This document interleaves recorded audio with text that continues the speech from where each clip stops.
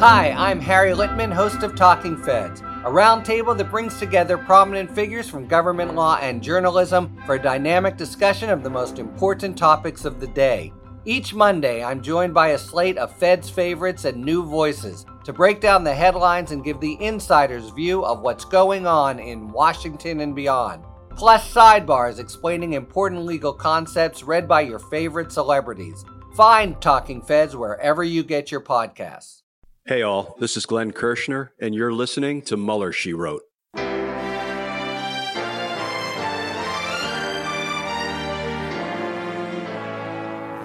So to be clear, Mr. Trump has no financial relationships with any Russian oligarchs. That's what he said.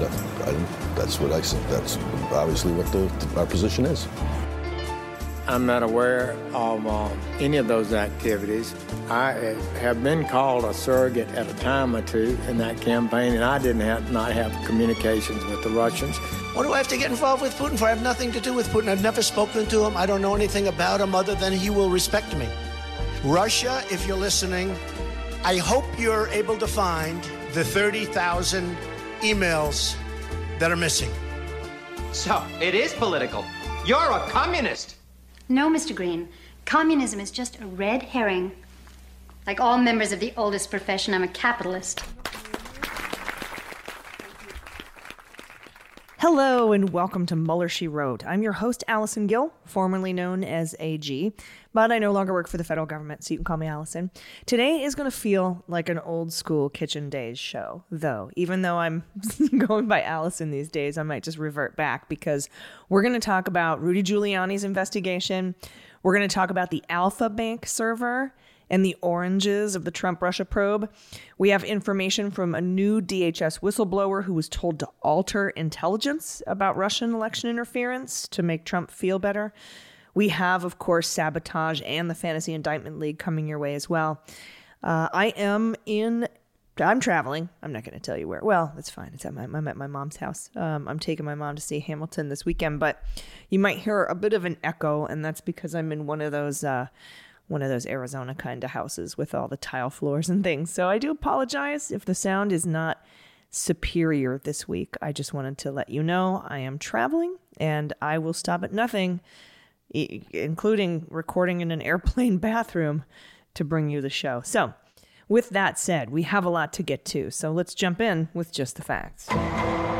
All right, we're going to start off with this Department of Homeland Security whistleblower. A DHS whistleblower leveled a series of bombshell accusations Sunday in his first television interview, accusing Donald and the administration superiors of pressing for manipulated intelligence in three critical subjects: Russian support for Trump, the Mexican border, and the white supremacist threat inside the United States. This guy's name is Brian Murphy. He's my new hero. He's the former Principal Deputy Undersecretary in the Department of Health and Human Services Office of Intelligence and Analysis. He filed a whistleblower complaint last year, as well as a handful of internal complaints and reports that all painted a frightening picture of how things were running inside the department tasked with keeping America safe. From the outset, there were three things that I was told we would look to manipulate intelligence on and bend the truth about. Murphy told George Stephanopoulos that on ABC this week. And I told him up front that I wasn't going to do it. That we need you to manipulate this intelligence. I'm not going to do it.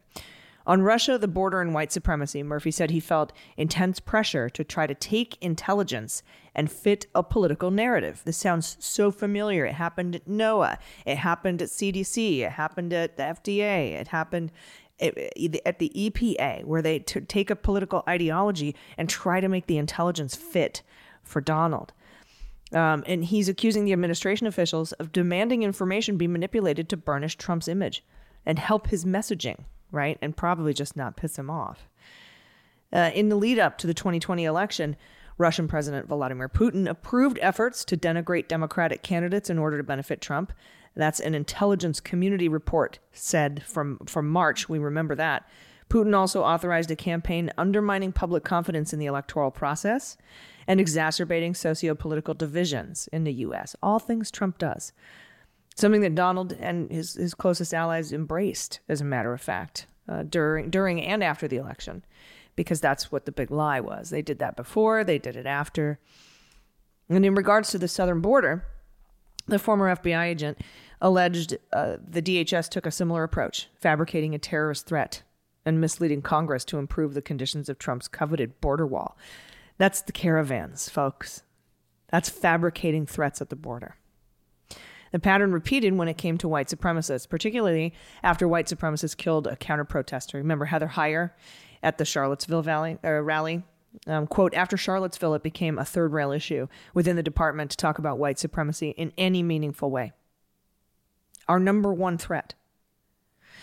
In his whistleblower complaint, Murphy wrote that senior official Ken Cuccinelli demanded he modify the section on white supremacy in a manner that made the threat appear less severe, unquote.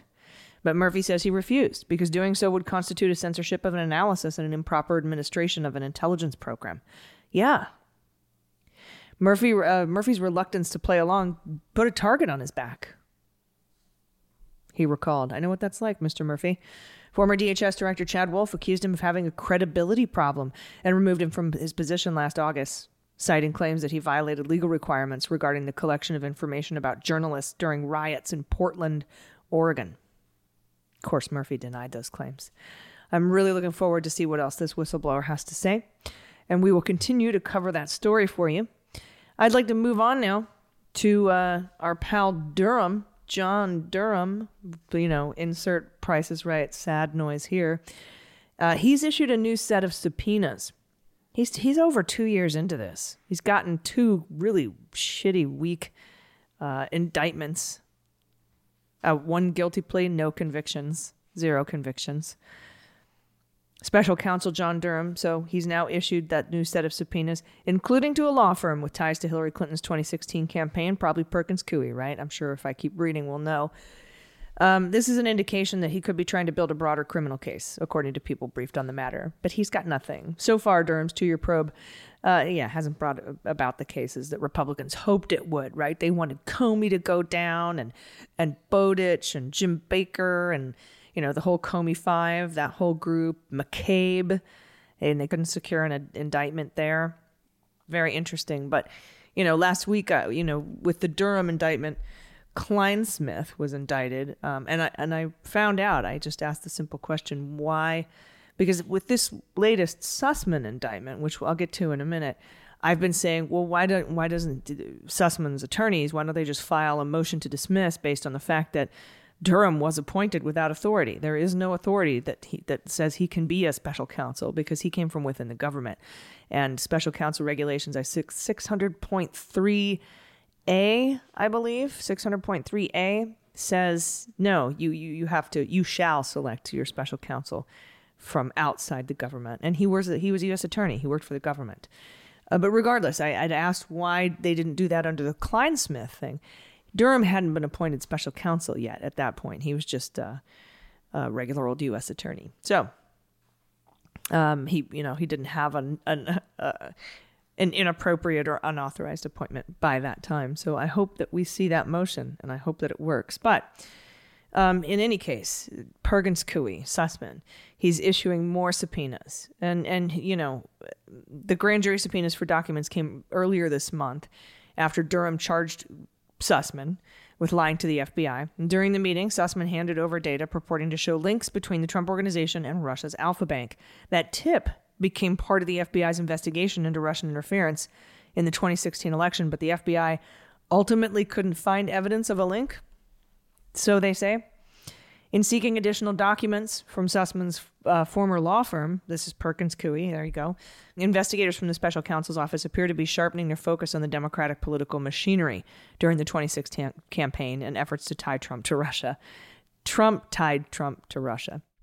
Perkins Coie's clients in 2016 included the Clinton campaign and the Democratic National Committee. The law firm also hired a campaign on behalf of research. The company commissioned the dossier from ex-British spy Christopher Steele. They hired that Oppo research firm as well.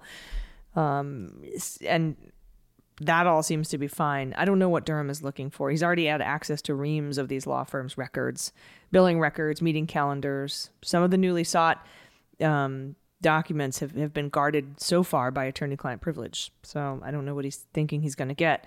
These new subpoenas could lead to a court fight over privileged information. They would have to probably get another special master out there. They would draw more about the Clinton campaign into the open. So, and of course, while working for Perkins Coie, Sussman also represented Rodney Joffe, a cybersecurity expert. That's the one referred to in the indictment as Tech Exec 1. In 2016, Joffe, who had not been previously identified, worked with researchers to collect internet data about the Trump Organization that Sussman took to the FBI. Durham's continued use of the federal grand jury in D.C. signals he could be interested in adding to Sussman's charges or bringing cases against additional defendants. And we'll find out. But again, after more than 2 years of being commissioned by Barr, under no authority, to investigate whether federal authorities improperly targeted the Trump campaign, there's little to show for his efforts. His probe, which has lasted longer than Mueller's investigation, has so far brought only 2 lying charges against little-known figures, including the case against Sussman. Now, Sussman's pleaded not guilty. Kleinsmith pled guilty. So this could go to trial. And as I've said on Cleanup on Aisle 45, the beans, and here, that indictment is not going to hold up. We've covered Sussman, but let's talk about the elephant in the room, shall we? That everyone is just sort of stepping over somehow, the Alfa Bank server. We never got to the bottom of that story. I'm not satisfied with the way it's being reported in this indictment or in the media. We'll be right back with a write-up from KrebsOnSecurity.com to talk about it. Stay with us. Hey everybody, it's AG, and today's episode is brought to you by our newest sponsor. I'm so excited. It's called Aura. The way you use the internet has changed dramatically over the last decade, and I know it has for me, but security tools have mostly stayed the same. But Aura provides complete digital security to help protect your online accounts, finances, and devices, and it's all in one easy-to-use app. Aura provides digital security protection to keep your online finances, personal information, and tech safe from online threats. It's all-in-one protection from identity theft, financial fraud, malware, scam sites, and so much more. With Aura, you'll get alerted to fraud and threats fast, like if your online accounts or passwords were leaked online, or if someone tries to open a bank account in your name. Aura is easy to set up, and all plans come with $1 million in identity theft insurance to help recover your stolen funds, and experienced US-based customer support that's got your back. Aura is a new type of security service that protects all of your online information and devices with one simple subscription. With an easy online dashboard and alerts sent straight to your phone, Aura keeps you in control and guides you through solving any issues. For a limited time, Aura is offering our listeners up to 40% off plans when you visit aura.com/MSW. Go to aura.com/MSW to get complete protection and savings of up to 40%. That's Aura, AURA.com/MSW. You'll be glad you did. All right, so I pulled this story, which I want to go over with you, off of KrebsOnSecurity.com. It's a wonderful site. You really should check this out.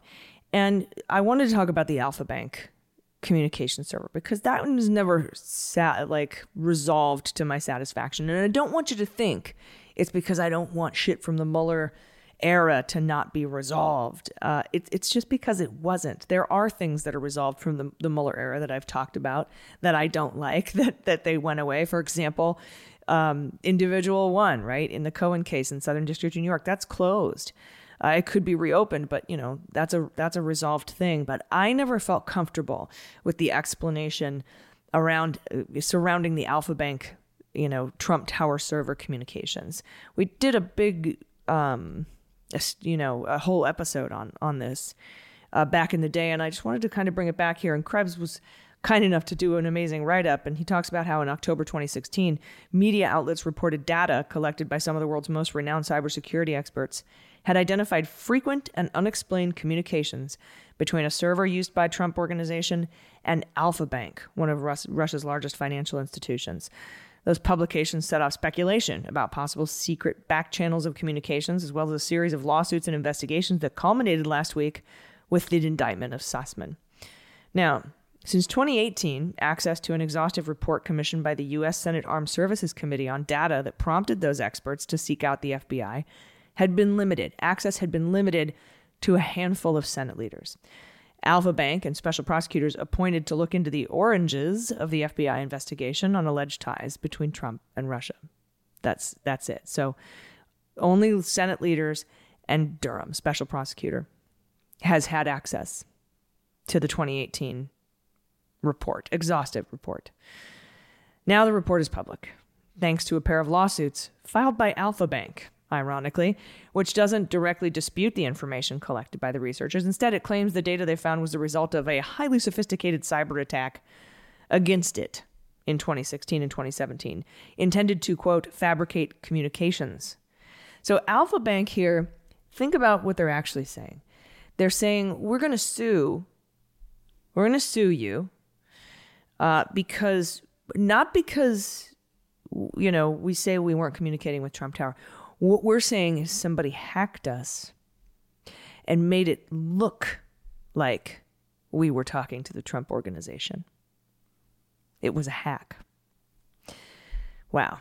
The data issue refers to communications traversing the domain name systems, DNS, a global database that maps computer-friendly coordinates like internet addresses to more human-friendly domain names like example.com.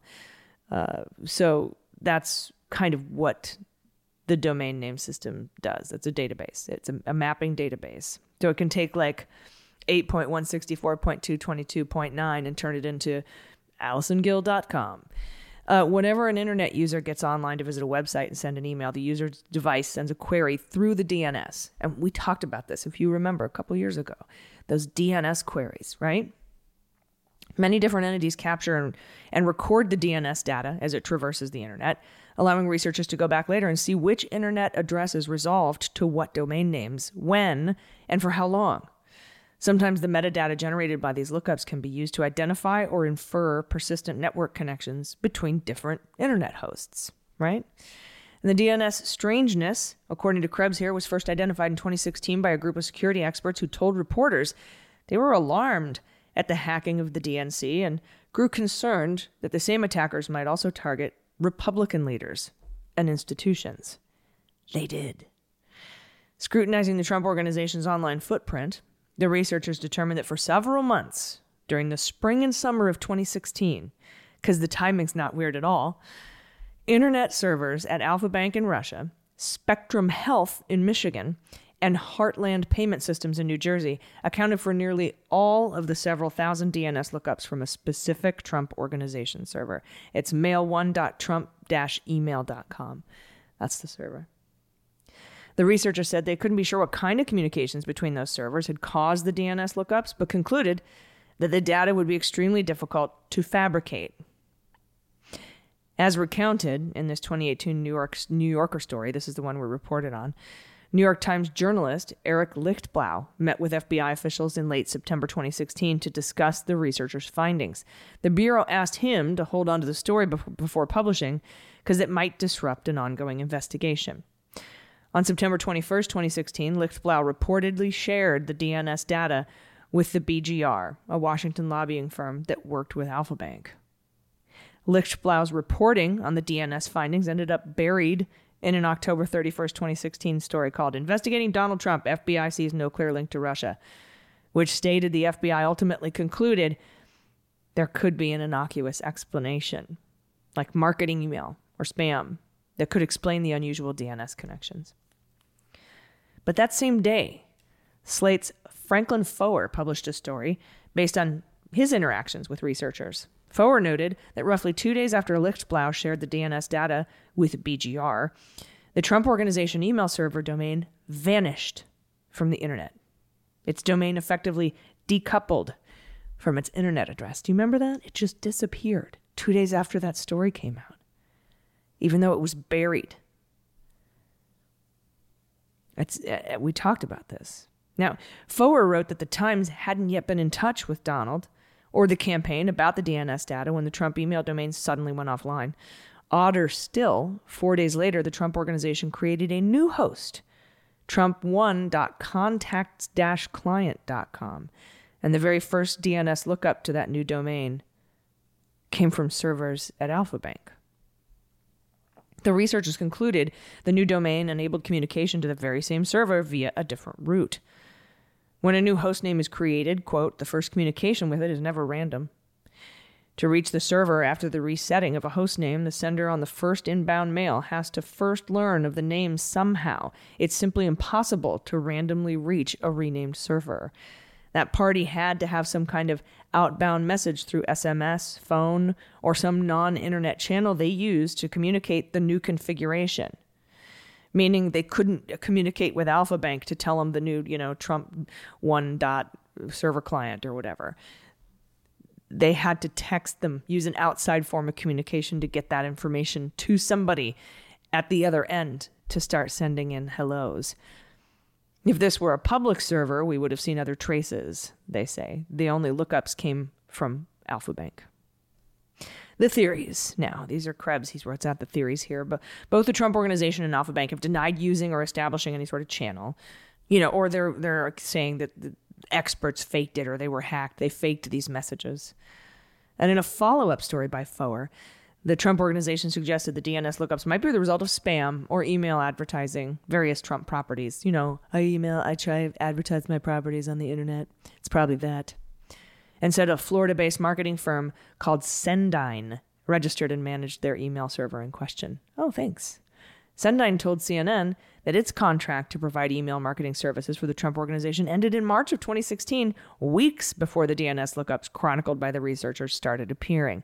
Sendine told CNN that a different client had been communicating with Alpha Bank using Sendine communications applications, a claim that Alpha Bank denied. Alpha Bank subsequently hired computer forensics firms Mandiant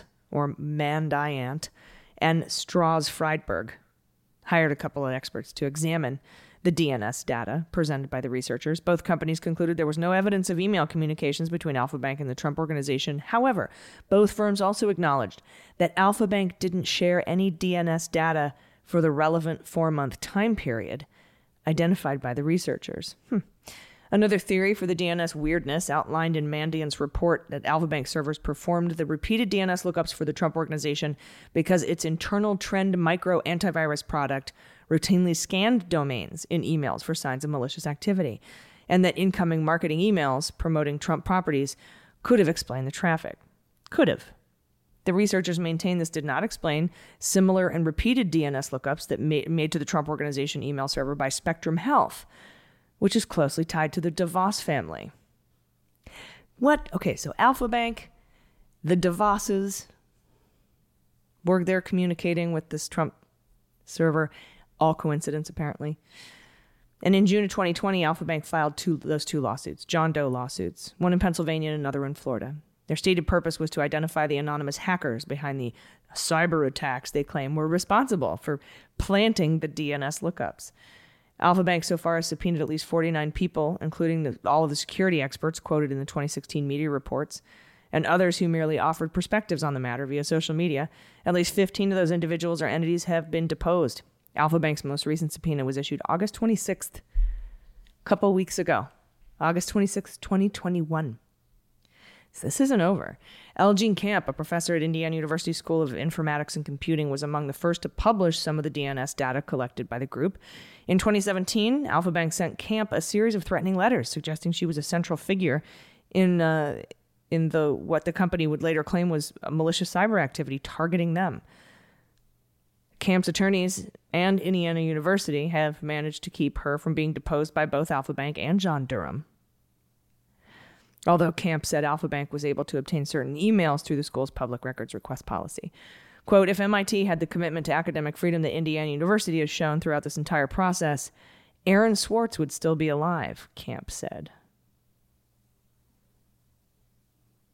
So, Camp says she's bothered that Alpha Bank and Trump's special counsel, Durham, have cast these researchers in a sinister light, when many of those subpoenaed have spent a lifetime trying to make the internet more secure. Quote, not including me, they've subpoenaed some people who are significant, consistent, and important contributors to the security of American networks against the very attacks coming from Russia. I think they're using law enforcement to attack network security and determining the ways in which their previous attacks have been and are being detected. Nicholas Weaver, UC Berkeley lecturer, told Krebs on security he complied with a subpoena request from specific emails he'd sent to colleagues about the DNS data. So it looks like Durham's actually looking into the DNS data, trying to find problems here. And all he's come up with was a paper-thin, not even really a lie, by Sussman. Weaver said Alpha Bank's lawsuit has nothing to do with uncovering the truth about DNS data, but rather with intimidating and silencing researchers who've spoken out about it, which makes sense. It's clearly abusive, quote, so I'm willing to call it out for what it is, which is a John Doe lawsuit for a fishing expedition. Now, among those subpoenaed was Daniel J. Jones, a former investigator for the FBI and the U.S. Senate, who's perhaps best known for his role in leading the investigation into the CIA's use of torture in the wake of 9/11. That's Dan Jones. He runs the Democracy Integrity Project, a nonprofit in D.C. whose stated mission includes efforts to research, investigate, and help mitigate foreign interference in elections. Not just in the U.S., but our allies. In 2018, U.S. Senate investigators asked the Democracy Integrity Project to produce and share detailed analyses of the DNS data, which it did without payment. That lengthy report was never publicly released by the committee or anyone else until a week ago, when Jones and TDIP filed their own lawsuit against Alpha Bank. According to Jones's complaint, Alpha Bank had entered into a confidentiality agreement regarding certain sensitive personal information Jones was compelled to provide as part of complying with a subpoena. But on August 20th, Alpha Bank attorneys sent written notices that it was challenging portions of the confidentiality agreement. Jones's complaint asserts that Alpha Bank intends to publicly file portions of these confidential exhibits, an outcome that could jeopardize his safety. And this would not be the first time Jones provided testimony under a confidentiality agreement and ended up in the public eye. TDIP's complaint noted that before Jones met with FBI officials in 2017 to discuss the Russian DESA campaigns, he was assured by 2 FBI agents his identity would be protected from exposure, and any information he provided to the FBI would not be associated with him. But nevertheless, in 2018, House Permanent Select Committee on Intelligence, the HPSI, the House Intel Committee, released a redacted report on Russian active measures. The report blacked out Jones's name, but a series of footnotes in the report named his employer and included links to his organization's website. Jones's complaint spends several pages detailing the thousands of death threats he's received after the report was published online.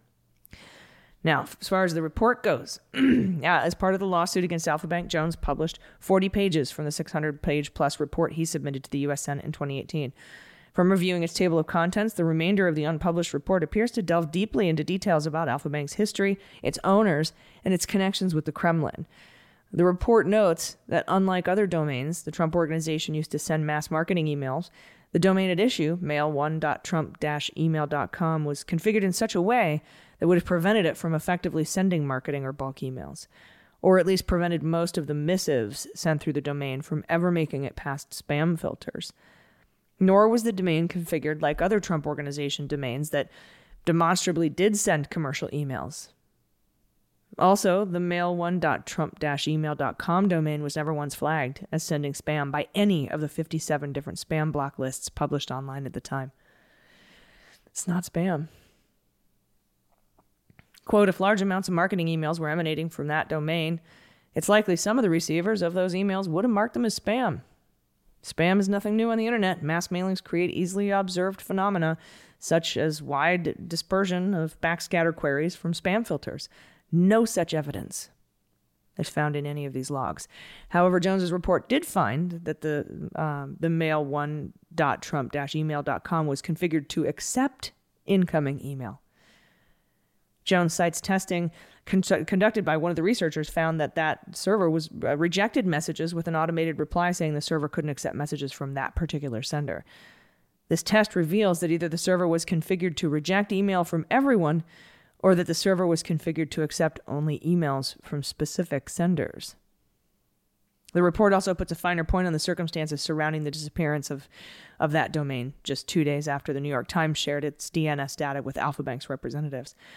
Quote, after the record was deleted, on September 23, 2016, Alpha Bank and Spectrum Health continued to conduct DNS lookups for mail1.trump-email.com.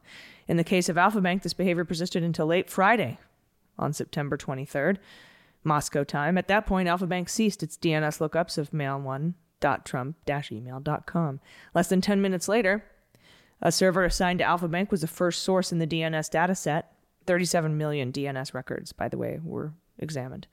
Less than 10 minutes later, a server assigned to AlphaBank was the first source in the DNS dataset examined, the first source to conduct a DNS lookup for the server name trump1.contact-client.com. That's the new one. The answer received was 66.216.133.29, same IP address used for the previous one that was deleted in the days before. No servers associated with AlphaBank ever conducted a DNS lookup for this new server before, and the next DNS lookup for that server didn't occur until October 5th. 3 of those 5 lookups originated from Russia. A copy of the complaint filed by Jones against AlphaBank is available. So, the Sussman indictment refers to the various researchers who contacted him in 2016 by placeholder names. Tech Executive 1, who we know now, Researcher 1 and Researcher 2. The tone of the indictment reads as if it's described a vast web of nefarious illegal activity, although it doesn't attempt to address the veracity of any specific concerns raised by the actual researchers. For one example, quote, from in or about July 2016 through at least in or about February 2017, however, Originator 1, Researcher 1, and Researcher 2 also exploited Internet Company 1's data and other data to assist Tech Executive 1 in his efforts to conduct research concerning Trump's potential ties to Russia. Quoting from emails between Tech Executive 1 and the researchers, the indictment makes clear that Durham had subpoenaed many of the same researchers who'd been subpoenaed and or deposed in the John Doe lawsuits from AlphaBank. To date, AlphaBank has yet to name a single defendant in its lawsuits. In the meantime, the Sussman indictment is being dissected by many users on social media who have been closely following the Trump administration's inquiry into the Russia investigation. And the majority of the social media posts appear to be crowdsourcing an effort to pinpoint the real-life identities behind the placeholder names. At one level, it doesn't matter much which explanation of DNS data you believe. There's a very real possibility that the way this entire inquiry has been handled could negatively affect the FBI's ability to collect crucial and sensitive investigative tips for years to come. That's an important point made by Krebs, who in their right mind will volunteer confidential information to the FBI if they fear there's even the slightest chance that future shifting political winds could end up seeing them prosecuted, publicized, doxxed, threatened. So this could have a chilling effect, which would be a less than ideal outcome in the context of today's top cyber threats and ransomware. But given the way the government has essentially shot all of the messengers with the handling of the Sussman case, who could blame those with useful and valid tips if they opted to stay silent? That's the problem. That's what Krebs wants to drive home here. But we have more to come. We'll be right back with Sabotage and the Fantasy Indictment League. If you'd like to get these episodes ad-free, just head to patreon.com/MullerSheWrote. You'll become a patron of this show, the MSW Book Club, and the Daily Beans, all ad-free for you. Just $3 a month. So again, patreon.com/MullerSheWrote. Stay with us. We'll be right back. Hey everybody, it's AG, and this portion of the show is brought to you by Wild Alaskan Company. Did you know most grocery store seafood you eat was frozen and then thawed just to present to you as fresh? That fresh doesn't always mean best. Start enjoying your seafood with flavor preserved at the peak of freshness with Wild Alaskan Company. Wild Alaskan Company freezes their fish right after it's caught, so it's perfectly handled and delicious when you're ready to cook it. Wild Alaskan Company delivers high-quality, sustainably sourced wild-caught seafood right to your door. Each shipment contains premium cuts of individually wrapped portions of delicious seafood that are ready to prepare and easy to cook. You can choose from salmon, cod, halibut, and more, or a combination. And every month there are different specials to explore. Wild Alaskan Company seafood is how nature intended it to be. Always wild, never farmed, never modified, and no antibiotics. You can adjust, pause, or cancel your membership anytime, and they have a 100% satisfaction guarantee or your money back, no risk. And right now, you can get $15 off your first box of premium seafood when you visit wildalaskancompany.com/MSW. That's Wild Alaskan, ALASKAN, wildalaskancompany.com/MSW for $15 off your first box. wildalaskancompany.com/MSW. Please use our URL to let them know we sent you. You'll be glad you did. All right, everybody, welcome back. It's time for Sabotage.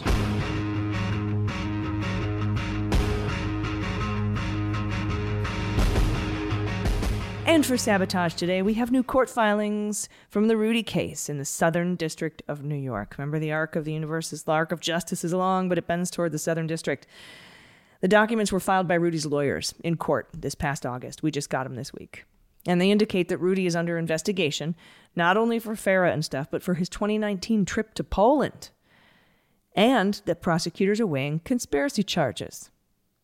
Rudy's lawyer says, quote, the investigation is in search of possible FARA violation involving Ukrainian individuals, Marie Yovanovitch, and the office of the U.S. ambassador to Ukraine, and a trip by Giuliani to Poland in 2019, and also issues involving Franklin Templeton and the funds misappropriated from Ukraine. Stolen money. Franklin Templeton. Okay. So here's 6 points from the warrant that we got. First of all, they wanted communications with 12 identified individuals. They wanted communications about Yovanovitch. Number 3, they wanted retainer agreements with Lutsenko. Number 4, work concerning Franklin Templeton and the recovery of stolen Ukrainian assets. Number 5, that trip to Poland in 2019. We hadn't heard about that before. And 6, evidence of knowledge of FARA, of the rules, the FARA rules, which he has. So, given that little gem, time to play the Fantasy Indictment League. I'm going to be indicted! No, wait, it's going to be okay. Indicted! Honey, Dick. Indicted! Honey. I'm going to be indicted! Hold it, they can't. It's going to be okay. Just calm down. I can't calm down. I'm going to be indicted! All right, we have an indictment today. If you had a rando Russian straw donor, give yourself a point. I believe I did. A federal grand jury in Fort Myers, Florida, returned an indictment on September 22nd, charging a Florida businessman with defrauding the United States by not disclosing his substantial offshore assets, failing to report substantial income on his tax returns, failing to pay millions of dollars in taxes, and submitting a false offshore compliance filing with the IRS in an attempt to avoid substantial penalties and criminal prosecution. According to the indictment, from 2005 to 2016, see, statute of limitations doesn't matter if you keep criming. Mark Anthony Gayatve allegedly engaged in a scheme to defraud the United States by concealing his ownership and control over substantial offshore assets and by failing to file and pay taxes on millions of dollars of income. After working as a certified public accountant, a CPA, in the United States and Russia, Gayatve, I think I'm saying it right, Gayatve, allegedly became the chief financial officer for a large Russian gas company. They don't name it. As part of his compensation package, Gayatve allegedly received lucrative stock options and or stock-based compensation. And beginning in 2005, he allegedly opened the first of 2 different Swiss bank accounts to hold those assets, which at one point had an aggregate value of over $93 million. Over a period of several years, he allegedly took steps to conceal his ownership and control over the foreign accounts and associated assets, such as removing himself and making his then-wife, a Russian citizen, the beneficial owner of the accounts. Despite being an accountant, he also allegedly did not timely file his tax returns, nor did he file all the required reports of foreign bank and financial accounts, FBARs. Those are forms certain U.S. taxpayers are required to file annually that disclose their control over assets maintained in foreign bank accounts. This is the same stuff Manafort went down for, by the way. And yeah, it says here that he attested his prior failure to file the FBARs and tax returns was non-willful. You're a CPA, dude. Too dumb to crime isn't going to work here. He's scheduled for his initial court appearance before Judge Frazier in the U.S. District Court for the Middle District of Florida. Middle District of Florida. Where have I heard that before? Could it be that is the U.S. Attorney's Office that's investigating Matt Gaetz? Did this come out of the Greenberg proffer? Should we be seeing a Matt Gaetz indictment soon? Will it have anything to do with offshore money? Or Russia?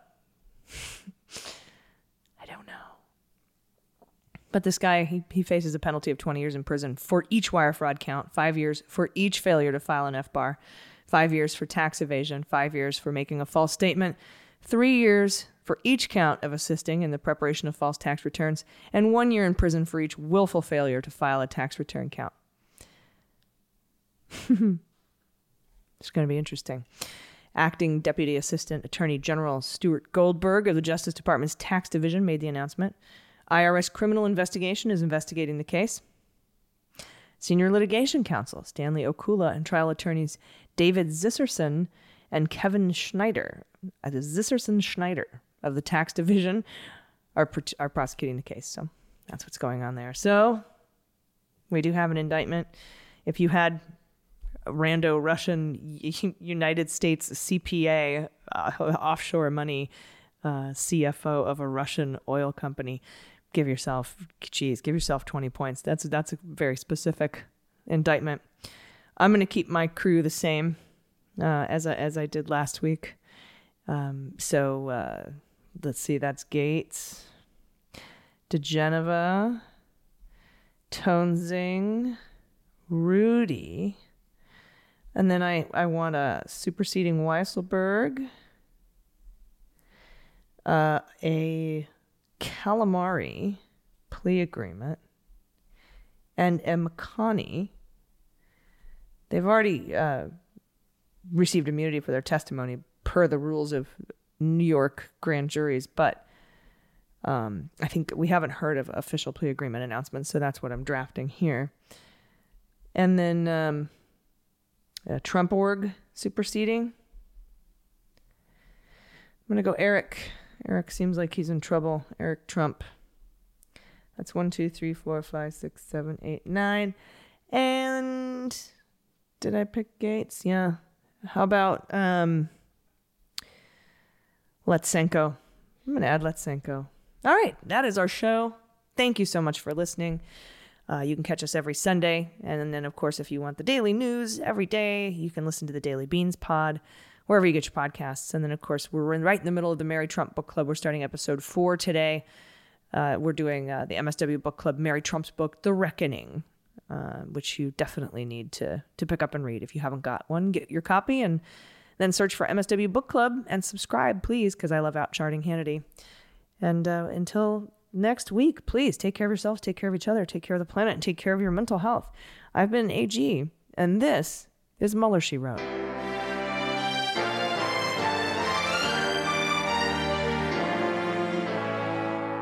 Mueller, She Wrote is written and produced by Allison Gill in partnership with MSW Media. Sound design and engineering are by Molly Hockey. Jesse Egan is our copywriter, and our art and web designer by Joelle Reeder at Moxie Design Studios. Mueller, She Wrote is a proud member of MSW Media, a group of creator-owned podcasts focused on news, justice, and politics. For more information, visit mswmedia.com.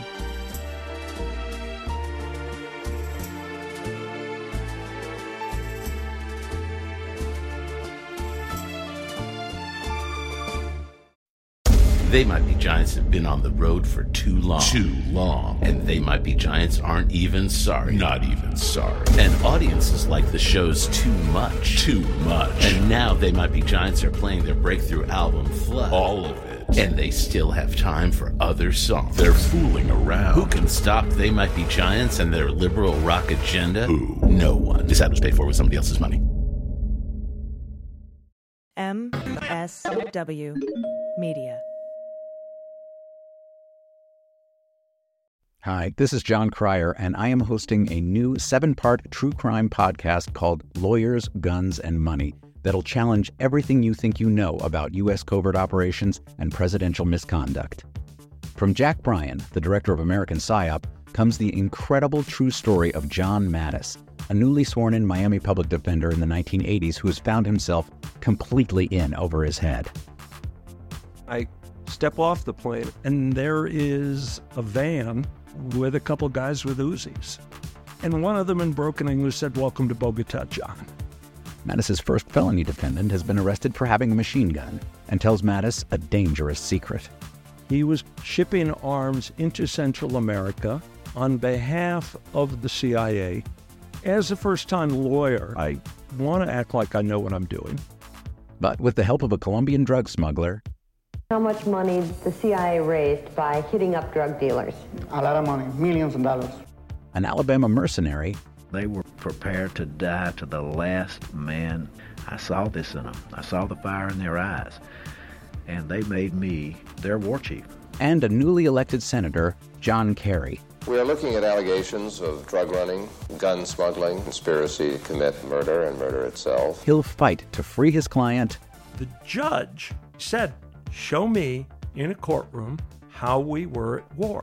Expose an illegal war being run by the White House. I mean, I wanted him involved, but I didn't want to be on record as doing it. And somehow stay alive in the process. I just escaped a kidnapping by the CIA in Costa Rica. This is Lawyers, Guns, and Money. So you have a man in an Armani suit standing on the bow of a boat with a rocket launcher and says, If I lose sight of you, I will launch. You will be vaporized. Available everywhere starting October 29th, or get it ad-free and early starting October 22nd at lawyersgunsandmoney.supercast.com. There you'll find bonus episodes along with exclusive content. Subscribe now.